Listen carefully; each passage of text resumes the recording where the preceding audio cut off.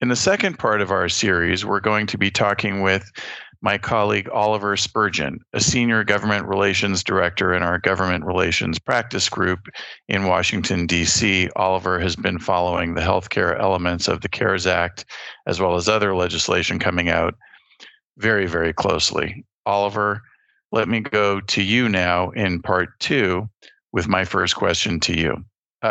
First of all, you may want to add to what Douglas was telling us with regard to the strain on hospitals.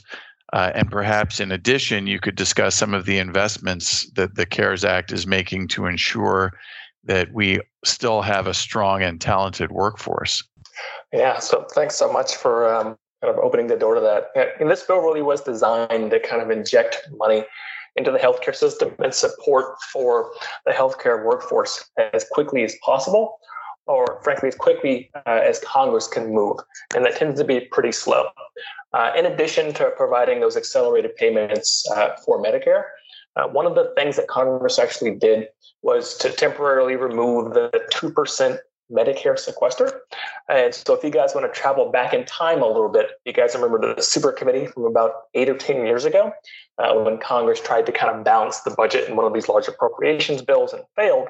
They then had to cut a percentage of federal spending going forward for a number of years. Medicare spending was actually part of that cut. And so there was a 2% cut for every dollar that Medicare spends going forward. They're now temporarily suspending that to ensure that hospitals around the country can have a larger reimbursement as they grapple with the cost related to providing care related to the coronavirus epidemic. So it's a good thing.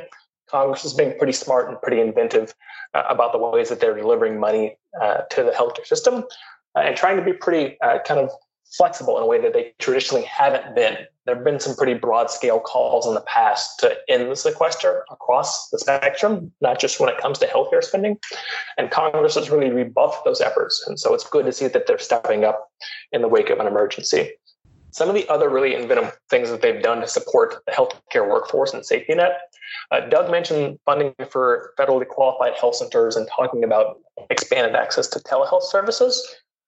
Those community health centers, as they're also known, also have a big pot of money in terms of a federal grant that they get every year.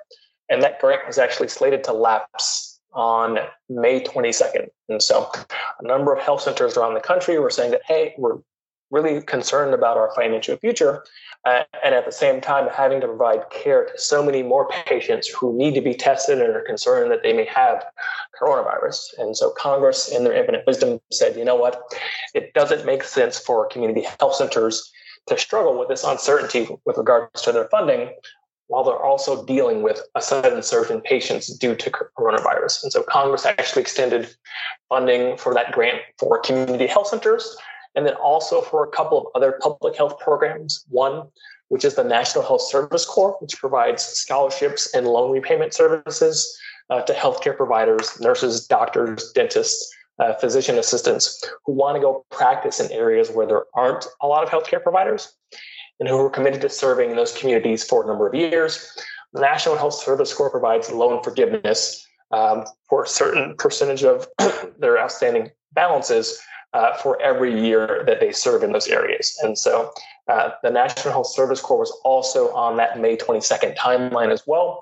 And then there was one additional program called the Teaching Health Centers Graduate Medical Education Program.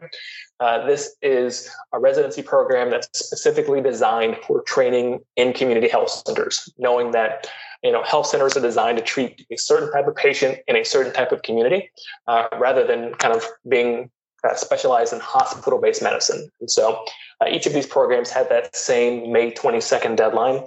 And Congress really understood that, those folks who are on the front lines that are sort of giving themselves in this emergency and in this epidemic, they needed certainty. And those health centers needed certainty, and those residents needed certainty too. And so Congress actually extended the grant for all three of those programs to November 20th. And so that was really good news. I've heard from so many community health centers around the country saying that Congress really did a smart thing. And so instead of worrying about how they're going to get paid or when they're going to get paid, they can really focus on what they need to do best and what they do best, which is provide care for at-risk populations. And so they're pretty excited to see that as well. One of the other things that the CARES Act did was that it tried to really incentivize volunteer healthcare providers to step back into the workforce. And so you may have seen some news articles that mention folks who are retired and haven't practiced in a while. They're being encouraged to kind of come back and in terms of this sort of all hands on deck activity, really come back and give what they can because there's so much need regarding the coronavirus. And so the bill, understanding that some people may have difficulties with their licenses or maybe be practicing in another state where they're not actually licensed, the previous coronavirus bill kind of massaged those regulations. And then in this bill, they actually allowed for volunteer healthcare providers.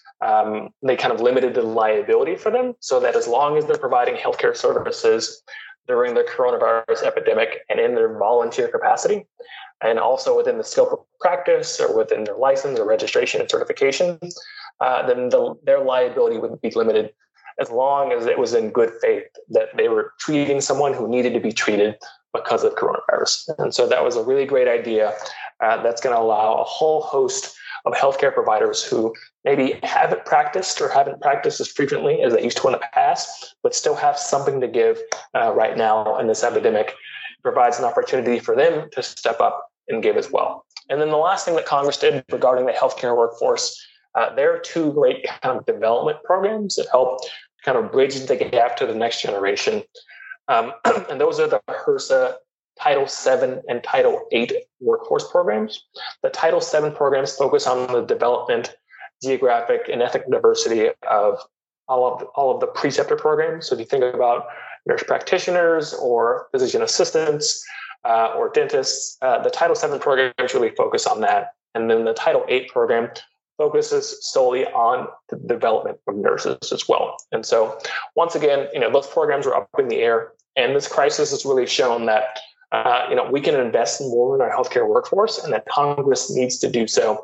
And so once again, in their infinite wisdom, they extended the funding timelines for both those Title VII preceptor programs and the Title VIII nursing workforce programs through 2025, really making sure that they're committed to making sure that the pipeline is broad for the next generation of nurses, doctors, dentists, physician assistants, et cetera. All of the folks who are going to be stepping up when there's the next public health crisis, and some of whom are already stepping up right now. They wanted to make sure that those folks have an opportunity and that there's a federal commitment to making sure that we have the best and most talented and most diverse healthcare workforce possible. So it was really good. Frankly, I've heard a lot of positivity about some of the things that Congress put into the bill. I think in terms of going forward, there's going to be a much larger effort trying to expand some of the reimbursement for telehealth on the Medicaid side. We've heard from a couple of entities that are particularly curious and interested about that as well. And so that could be one of the things that Congress focuses on in the next coronavirus package, which will be, as we're kind of calling it, Coronavirus 4. And so we've heard that aides have just kind of gotten back into the room today, and they're beginning to put the next set of nuts and bolts together for what will be the foundation of the fourth coronavirus package. And so we think that's going to focus a lot on kind of support and protections for public health workers, because so many of them have been putting themselves in harm's way. And then maybe also supporting health infrastructure as well. So allowing hospitals and healthcare facilities to build out separate facilities, because so many of them have really full patient rooms and examination rooms that are just bursting at the seams. And so those are just two of the ideas that Congress is kind of bouncing back and forth. And so we expect that they're not going to return to vote on the next package until after the April 20th Easter recess. But until then, we're going to be working closely with aides in both the House and the Senate to make sure that our clients are well represented here in Washington. Well, thank you. That's a lot that came together very quickly in our Congress, and that was a lot of information that you both have had to digest, and thank you for that. By the way, you mentioned also additional dollars for Medicaid and Medicare practitioners when we were speaking offline earlier. Are those issues covered in what you just spoke about, or do you have something to add there? Yeah, so there was kind of one more piece to the pyramid here. We talked about the workforce. We talked about the healthcare safety net.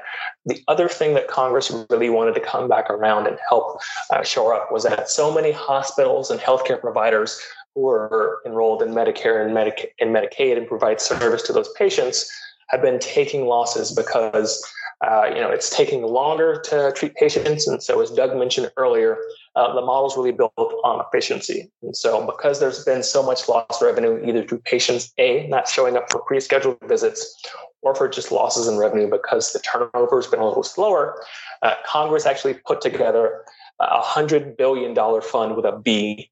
It's $100 billion solely for practitioners in Medicare and in Medicaid. And so the folks over at the Department of Health and Human Services are putting together the stipulations for receiving those grants. But it looks like at a minimum, those grants can be used for a whole host of things, including purchasing supplies, purchasing additional PPE, making renovations to patient examination rooms, and then also resilience and preparation and really performance enhancement related to coronavirus. And so Congress is pretty smart. They didn't put a whole lot of guardrails on that $100 billion other than to make sure that it's open to most types of Medicaid and Medicare practitioners. So that's very good news. There are dollars, and Congress is finally putting their money where their mouth is when it comes to the healthcare safety net and the nation's healthcare infrastructure.